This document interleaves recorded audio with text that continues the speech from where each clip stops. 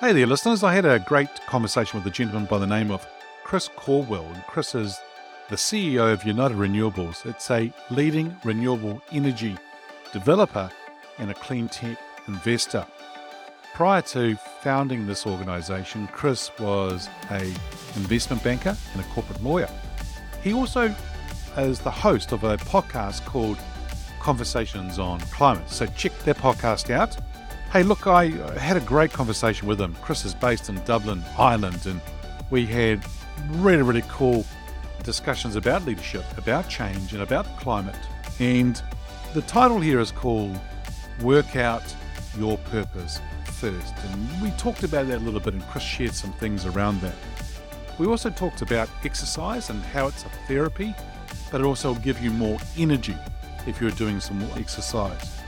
He talks about leadership lessons from an early age, and then about going into meetings and assuming things, and it's actually more important to be right at the end of a meeting rather than the start of the meeting. We talked about, or Chris actually talked about, the fact that leaders have blind spots, and we all do. All leaders do have blind spots. And then towards the end, he shared some items around the future and things with AI and chat, GPT and so forth. Really, really interesting discussion. So, I'm going to encourage you to sit back and enjoy the episode. Here we go. Welcome to Leadership is Changing. Each week, we and our guests provide information and insights through exploring leading change. This is taking your leadership to another level by finding the balance between executive excellence and personal well-being through stories that inspire real change. It's time to adapt in our fast-moving world when leadership is changing with your host, Dennis Giannoutsas.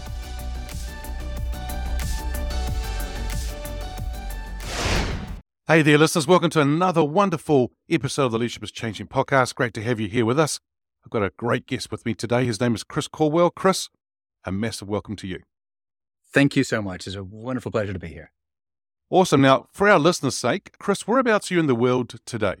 Right now, I'm calling to you from Dublin, Ireland, where it is a beautiful sunny day, although it's now quite late for me, so the sun's going down. Yeah. Okay. All good. Now, Chris, I've given a brief introduction to you with our listeners. Tell us more about your background. Sure. Okay, I started out my kind of professional career as a lawyer. Well, actually, before that, I did undergrad in business economics. Then I did law for a few years because when you do business economics, you're not really sure what you want to end up doing with your life. So it was either that or consulting. So I went down the law side. That was really interesting for a couple of years as well. But then I got the chance to do 3 months secondment in an investment bank and ended up staying there for 10 odd years. Investment banking was a really interesting career, really interesting time in my life. But after 10 years, the thought occurred, well, is there not more to life than this and chasing kind of quarterly earnings and quarterly profits and just you're trying to make money for folks and yourself and others, of course. So I took the time during the great financial crisis to kind of step off and go and do an MBA at London Business School. Went in as an investment banker, came out the other side as a founder, entrepreneur in the renewable energy and sustainability space. And I've been there for 10 years now. And it's been best decision I ever made. Oh, very good. And tell me something as well. I see that you're also somebody who loves to spend time with the family, exercise, volunteer. Tell us more about that. Yeah.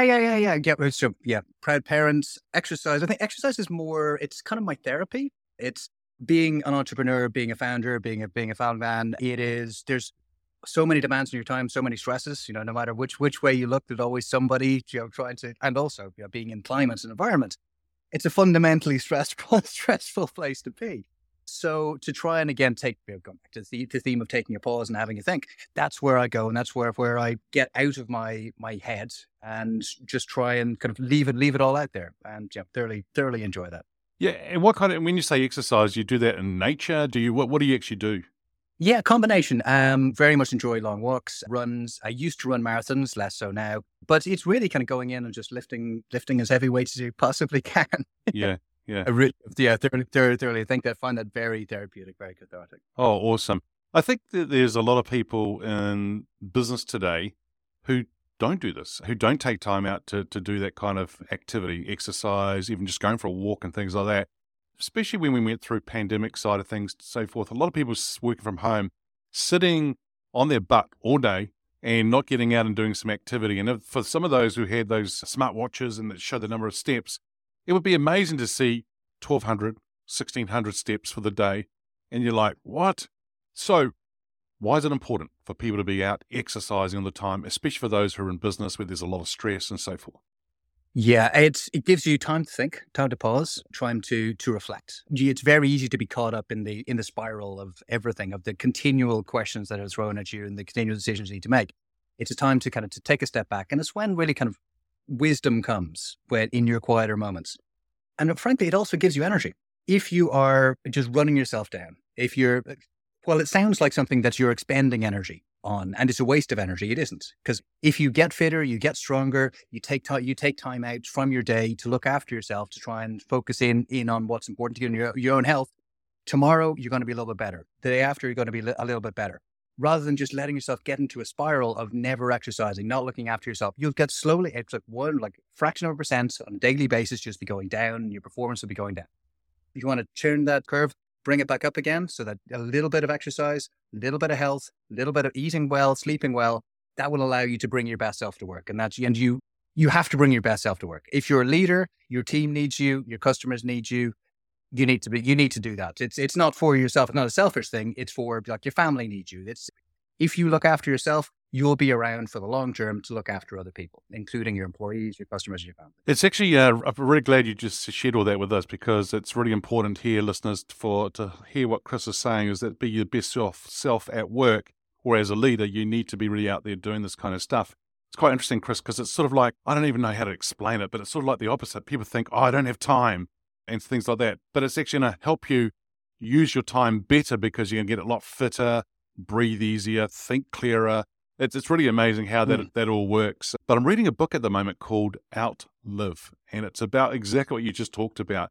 It's about exercising, doing a whole lot of stuff to really not just live a lot longer, but have a good quality of life longer. Because as we start to get into our 40s and 50s, we start to deteriorate in our body and things like that. And if we're not out there doing this kind of stuff on a daily basis, or even if it's 3 times, 4 times a week, we start having problems in the future too. So it's really, really, really quite cool. So the book is called Outlive.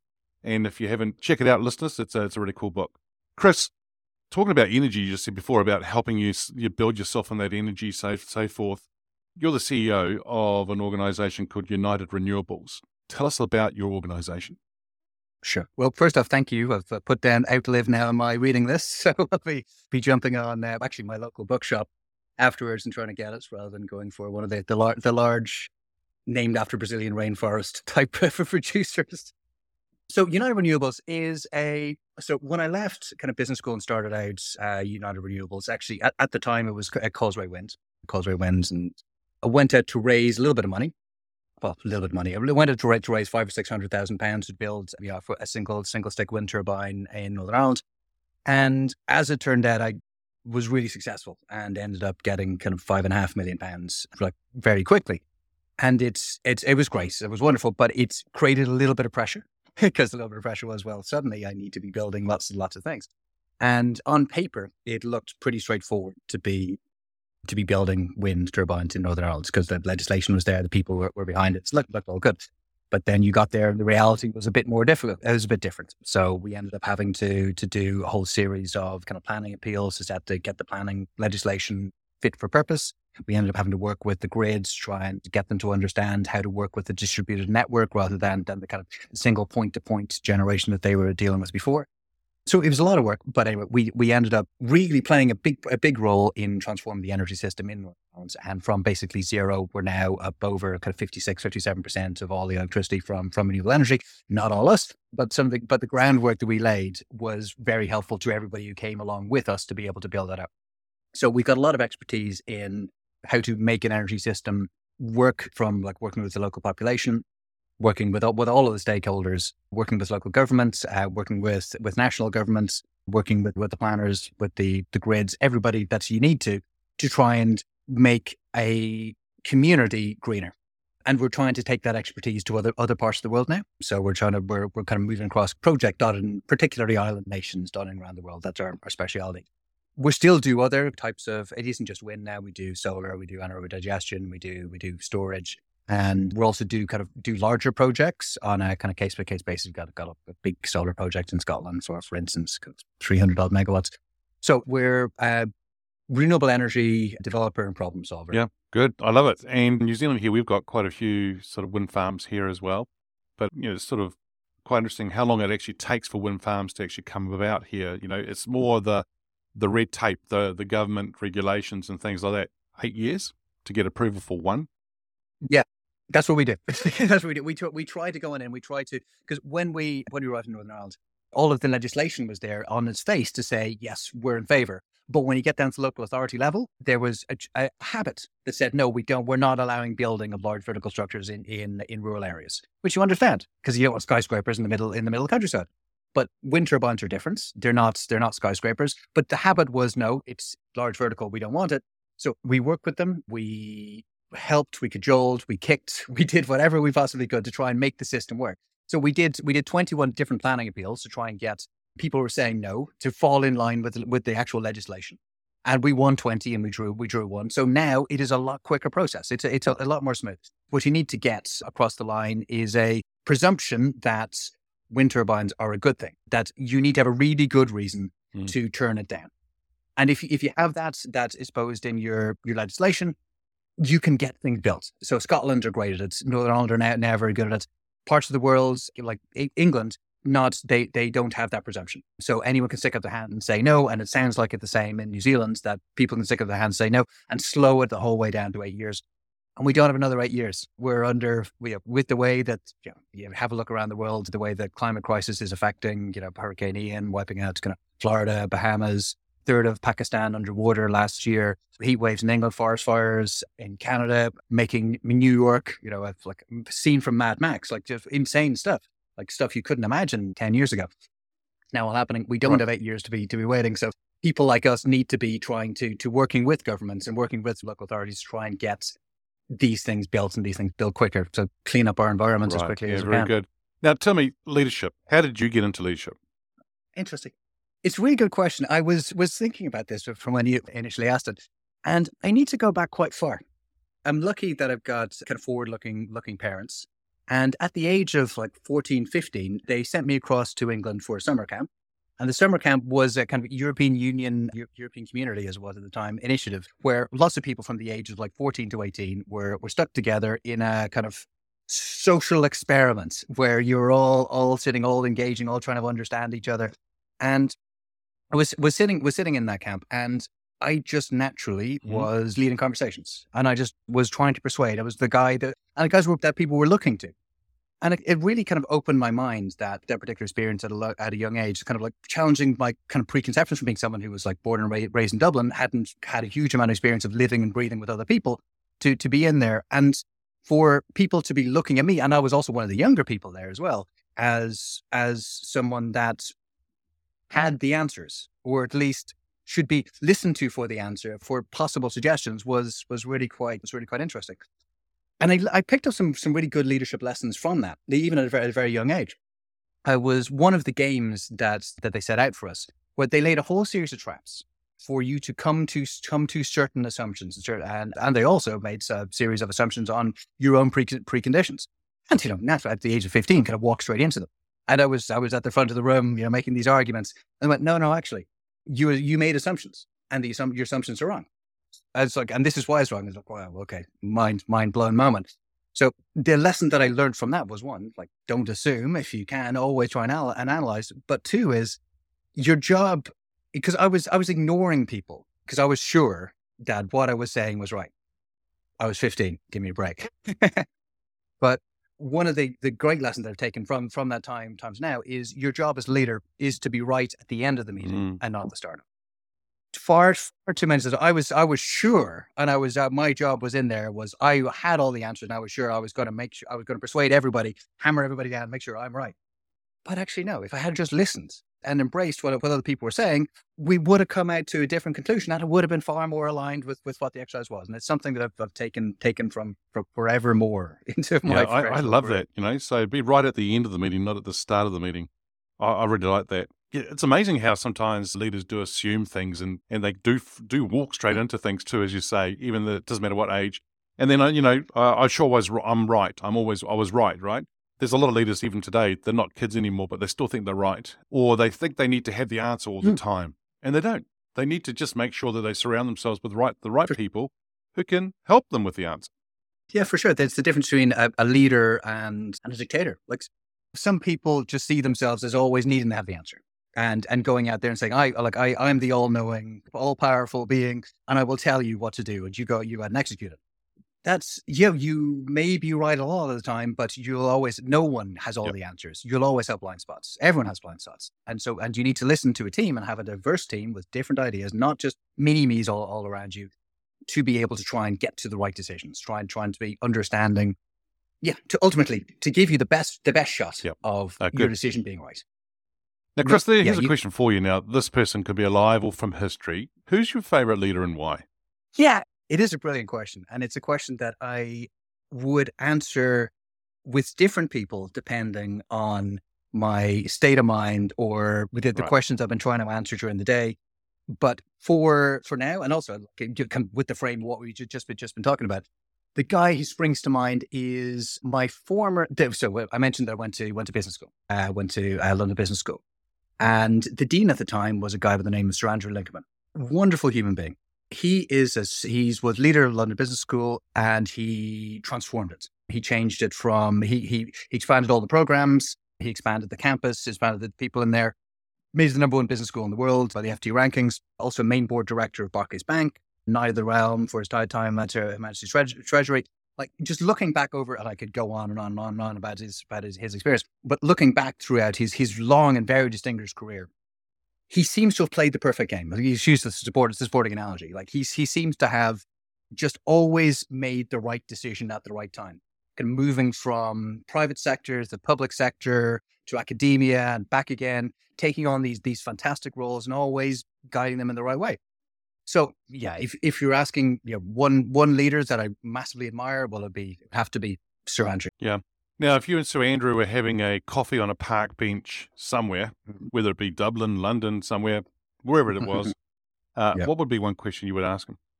Yes. Well, thankfully, I've had the opportunity to do so. It is, as you'll know yourself, as a podcast host, I also have a podcast called Conversation on Climate, which is run in association with the London Business School Alumni Energy Club.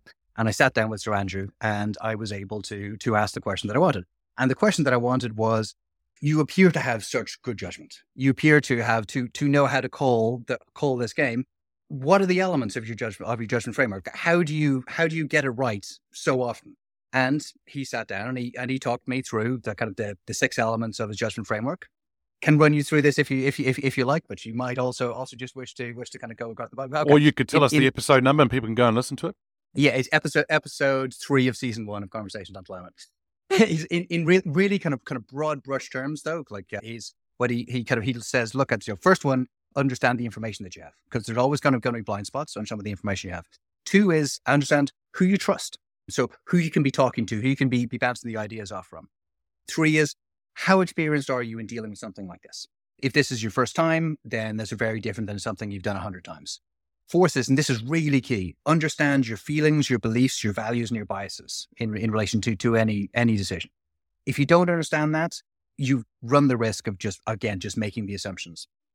5th is pulling it all together as the process. It's weighing each factor appropriately and not forgetting anything. And the last part is asking this question of, can you deliver it? And only at the end of that do you come up with your proper framework. We all have difficult choices to make. And in talking to Sir Andrew, he gave that really interesting way of making sure that you try and cover as many bases for those big decisions to give you the best chance of ultimately coming up with the right choice. Like obviously, not decisions are right or wrong only in hindsight. Mm-hmm. And there's a lot of luck comes into things. But if you can, and so a lot of bad decisions can turn out right because of luck. A lot of good decisions can turn out wrong because of luck. And there's something you have to control. But going through understanding all of those elements and making sure that you analyze them and think about them properly gives you the best chance of coming out with the right decision at the end of it. I love it. Because, Chris, you see, I think that there's too many leaders who just react or they jump ahead with things or they just go and do things. But I think what 100%. Sir Andrew is saying here is that the ability to step back and think, and maybe even critical thinking, but actually think through things and actually understand where you are with any one thing. And then you can decide and make an informed decision, move forward from there, I think is really, really important. The thing here I would say to your listeners is write down those 6 things. If you have to rewind this episode, rewind it. But you know what? Those 6 things that Chris has just shared with us are really important things that he's learnt from Sir Andrew, because the thing is, the ability to be able to think and plan is huge. It's really big. It's really hard to put words to it, but we just know that those people that do it actually do go ahead and succeed. At times they will fail or they'll learn a lot of things, but also, I think this is the big thing. They come across, there's this perception of being confident, of knowing, like you said, making the right decision all the time. It might be like the calm river down below. There's a whole lot of stuff happening, but at the end of the time, they know where they're going because they've actually taken time out to plan and move forward, which is really important. And Chris, this is sort of leading me into the next question here, because you and I are living in a world that's moving so fast. It's fast, ever-changing world. Whether it be data, technology, business, social, everything, climate, the whole lot. What does a leader need to do today to be successful in the world of this fast-changing pace, even more than what you've just shared about what Sir Andrew says? Is there anything else you want to share around that space? Yeah. Personally, I believe that the world, the world is changing kind of rapidly around us, as you say. And there was too much focus kind of back in under recent years for kind of short-termist thinking. I like kind of going back to kind of like your Milton Friedman type philosophies in the world of maximizing shareholder value in the long run. In the short term was all that matters. I think there's an understanding now that's insufficient in this complex world. And that's why, and a focus now on things like, as you're saying, like, the environment, the society, the social aspects and the economy, you need to put them all together for long-term sustainable success. And if you can throw just a little kind of statistic at you, like McKinsey recently did a study which said that if you are thinking across your triple bottom line type approach, that's kind of environment, social, economy type matrix, and thinking for the long term, their study suggests that you can get a 47% outperformance in revenue, rather as opposed to just looking at your short term, your narrow, maximizing your quarterly goals. And that was done over kind of 15 years. So like it was a really kind of big and detailed study with some really interesting findings in there. And some of it is pretty obvious. If you're looking after like your employees, you're looking after your customers, you're looking after your suppliers, looking after your regulators. If everyone's happy with you, you've got a longer lifespan. Your company's got a longer lifespan, and like people are going to be more happy with dealing with you. If you deal with what they care about, they're prepared to pay a premium. If you are avoiding the issues that they care about on the other side, they're not going to be boycotting you. Like again, another McKinsey study, like for instance, said that 40% of all people in the US are currently boycotting something because they don't believe in one of their ESG principles, like environmental, social, and governance principles. And that's a lot of people boycotting a particular company because it doesn't fit within their belief system. And I think that's also kind of a modern thing as well. I think it's more of a millennium and Gen Z type mindset than it would be of, from our generation, where people are more likely to be turning their back on a company or a business or like not take a job with them on the basis of something that is, their own moral beliefs. Now I'm not sure that quite answers your question, but if the question is, how do you then work within that framework? Well, I do think you need to be, as your very first starting point is as a leader and as looking after your company, you need to figure out what your purpose is. Like what makes you special? If you disappeared, what would people miss? That should be your strategic differentiating factor. I think it's great. Then after that, you have a look at these kind of the long-term factors, like your sustainability factors. What things, and actually, I think the ESG framework is quite useful in this to allow you to tick down through boxes. Like first off, look and see what will be tripping you up. So if you are, for example, like Nike was in the 80s using child labor in the supply chain, you sort that out. You stop that right now, because that is something that if it becomes a big deal, it'll end you. And you need to find, if you're polluting a local lake, well, the people, your local community will end you as well. That's it. But then you're trying to figure out the couple of things that you can really make a difference on, that people can really get behind. That fits in with your own special sauce of why you're still there. You then need to kind of to take those ideas and embed them into your organization. And to do that, you need to define them. You need to make sure they're measurable. You need to signal them to your employees. You need to celebrate the little wins. And only after you do all that, then do you talk about it to the outside world. You have like the idea of like a lot of people have just taken the idea that, oh, we're going to be all kind of sustainable. We're going to go to net zero next week. And we're going to be saving the world. And they come out and make these big statements with no idea how they're going to get there. And, next week they haven't gone to net zero and people are hammering them. Really bad idea. Yeah. Figure out your game plan first, get it embedded, get your team to buy into it, and make sure that your team is aligned with what you want to do and vice versa, and mold it to the basis of what your team are saying. Because it's, again, you don't have all the answers. And only then, once it's embedded, do you then go out and talk out to the outside world about it. Really long answer, so I apologize. No, because it's actually helped me answer a burning question I've had that I wanted to ask you as soon as I knew you were going to be a guest on the show. There is, if you think about diversity and inclusion in a lot of organizations today, for a lot of organizations, it's just a tick in the box and that's all they do and it's all lip service. I think climate change as well. I'm just seeing more and more organizations, and I think you alluded to it just before, a lot of them coming out and saying things and making announcements, but then they don't actually bring it to life, or they don't actually live it. They don't actually walk the talk. Is that true in the sense what I'm thinking is that a lot of organizations are doing that? And if there's CEOs and executives listening to this episode, what would be your one thing to say to them in the sense of, hey, you already need to get yourselves sorted, get your backyard sorted, your house sorted first before you start doing things? I think it's one thing you just said. But is there anything else? Because I think it is just a tick in the box exercise for a lot of organizations. Yeah, 100%. And it was something that a lot of organizations did because they thought they should do it. So it became kind of cool, and you needed to have your own statements. But the problem is, if you make these statements, people will hold you to them. So consumers will go and they'll say, hey, you said you do this and you haven't. And so they'll turn their back on you. Employees, if employees can get really enthusiastic about missions, about purposes, particularly if they have been a part of the genesis of those purposes. But then if you're not delivering on them, they will turn on you and they'll leave. For long-term success, you need to have your purpose needs to be sincere. It needs to come from the heart, and you need to be dedicated to it. If you don't do that, you will get caught out and you will lose out to people who are sincere, who are in the same industry doing similar things, but they are sincere. And people will flood to them as opposed to you.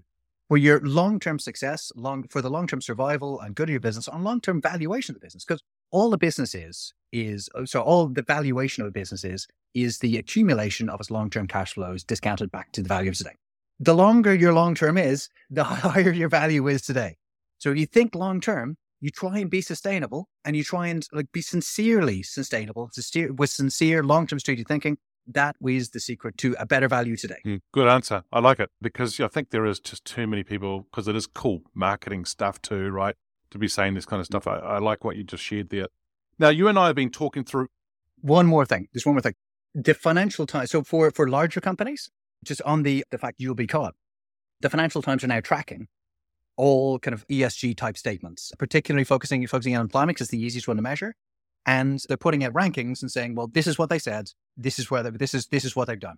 And that is something that's just emblazoning headlines out there that you can't just be talking rubbish. If you say something, you need to go and deliver it and do it, because people will find out it is possible to be looking at these things in public records and seeing how you what perform. Gets measured gets done. There's a terminology out there, and that's what my personal trainer keeps saying to me. But I think the thing here is that it's really important and I like it. Financial Times, well done. So leaders, you've been forewarned that, whatever you say, you will be, and it can be tracked. That's great. Now, Chris, you and I have been talking through the lens of leadership as we sort of bring things to a sort of an end in this episode. One thing is, let's talk about the lens from an employee's perspective. What is their thoughts today? What are their expectations of leaders today? Yeah, I think we started to touch on it a little earlier on, but we've got and you also mentioned technology. And technology, obviously, kind of AI is the big gorilla in the room. But if you look at it, we're currently projected to have an 85 million people skills gap by the year 2030. 85 million people is a lot of people for ChatGPT to fill. It really, really is. And also, by the time you hit 2030, 70% of the people in the workforce will be millennials and Gen Zs. Millennials and Gen Zs have got a different philosophy in life to people from our own generation. Where all the studies show that these groupings will, 70% of them value purpose. They value going into work feeling impassioned by what they're trying to do. So that is something that you absolutely need to be focusing in on. Purpose, going back to the point, just about need to have a purpose, need to have something that is sincere, because it is only sincere purpose is something that will keep people turning for the best selves.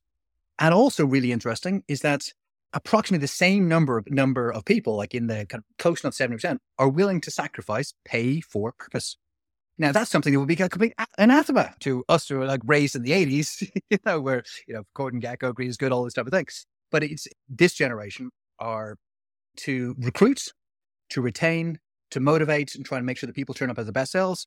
It's absolutely key that you need to have a purpose that you sincerely believe in, that you report back to them on. That this is our big goal. But you then break it down into every 6 months, every 12 months, and you come back and you tell them. People are very forgiving if you come in and you say, there's the goal. This is what we wanted to do at the end of the first year. We got 80% there, we got 90% there. We'll try and do better. Then if you say, well, we're going to do something within 10 years, and you don't tell them anything in the next 3 or 4 or 5 years, they get very frustrated. So reports, be sincere, work with them, but please give purpose, give sincerity, and you'll get people turning up as the best selves. Yeah, it's so true. I mean, those other sort of generations are looking for that purpose. I think when you and I were sort of growing and sort of developing in our careers and things like that, the one thing that they used to say to us that people will forgive their pay or money. The money wasn't the issue. The important thing was being recognized for what you did and recognition. If you got some recognition, people will go the extra mile and things like that. And if they knew that you cared about them and so forth, that's pretty important. Now, I'm going to get you to get your crystal ball out here and think about the future. Where do you see leadership being in 5 years? Yeah, it's really interesting because just going back to the kind of the factors we were just talking about, where you've got the enormous skills gap of 85 million people, you've got 70% of people being millennials and Gen Z. There's a lot of ways you could answer this question, but I think that leaders will be more focused in on things like as you already talked about, kind of ethical values and driven long-term thinking. But I also think that things like emotional intelligence and empathy will be increasingly important. Like to be kind of genuinely a team member and kind of in some ways a father figure, mother figure, in some ways of friends, trying to be understanding of your team, I think will be increasingly important. But even kind of more so, I think that systems thinking, where we're understanding that we're living in a world with interdependencies, where we need to understand the kind of the broader context of the universe we're living in, again, will become increasingly important. And just to kind of lean back on that, could say, go back to Conversations on Climate, the podcast, season 1, episode 1, with Michael Jacobides, another professor at London Business School. And he gives a brilliant talk on the importance of systems thinking and how the world is changing from being kind of much larger, kind of monolithic institutions where you're just a part of this, who can do anything, but to being a whole series of independent people or small groupings of people all working together in an ecosystem to try and achieve. Yeah, cool. So listeners, that podcast is called Conversations on Climate. Check it out. So yeah, and the thing here, Chris, is I love what you've been sharing today because it's sort of giving us more of a business perspective to climate change and climate side of things, as well as leadership, as well as people as employees and what they're expecting too. So thank you for joining me on today's session. Hey, if our listeners are wanting to get hold of you, where should they go? Oh, brilliant. Yeah, please. Yeah, I was just say, can go on. The Conversations on Climate is primarily YouTube, but you can get it on iTunes or Spotify or any of the other platforms. But best place to reach me personally is on LinkedIn, Christopher Caldwell, Caldwell. I think the link will be down in the description. And yeah, please hit me up. Happy to have a chat about anything, business leadership, sustainability, climate, always happy to make new connections. Excellent. So listeners, we're going to put those details in the show notes. So once again, Chris, thank you so much for joining me. It's been a real pleasure talking to you today. Thank you so much. Really enjoyed it. Excellent. Well, there you go, listeners. It's time for you now to think about whether you want to be a dictator or a leader. And the thing is that how can you be the best self? How can you be the best leader that you can be and to help things? And think about the 6 different areas that Chris shared about Sir Andrew as well. Hey, thanks for joining us on today's episode. Until next time, bye for now. Thank you for listening to this episode of Leadership is Changing with your host, Dennis Giannoutsas. Each week, we and our guests provide information and insights through exploring leading change, inspiring executives and leaders to adapt and lead a bigger game in a fast-moving world.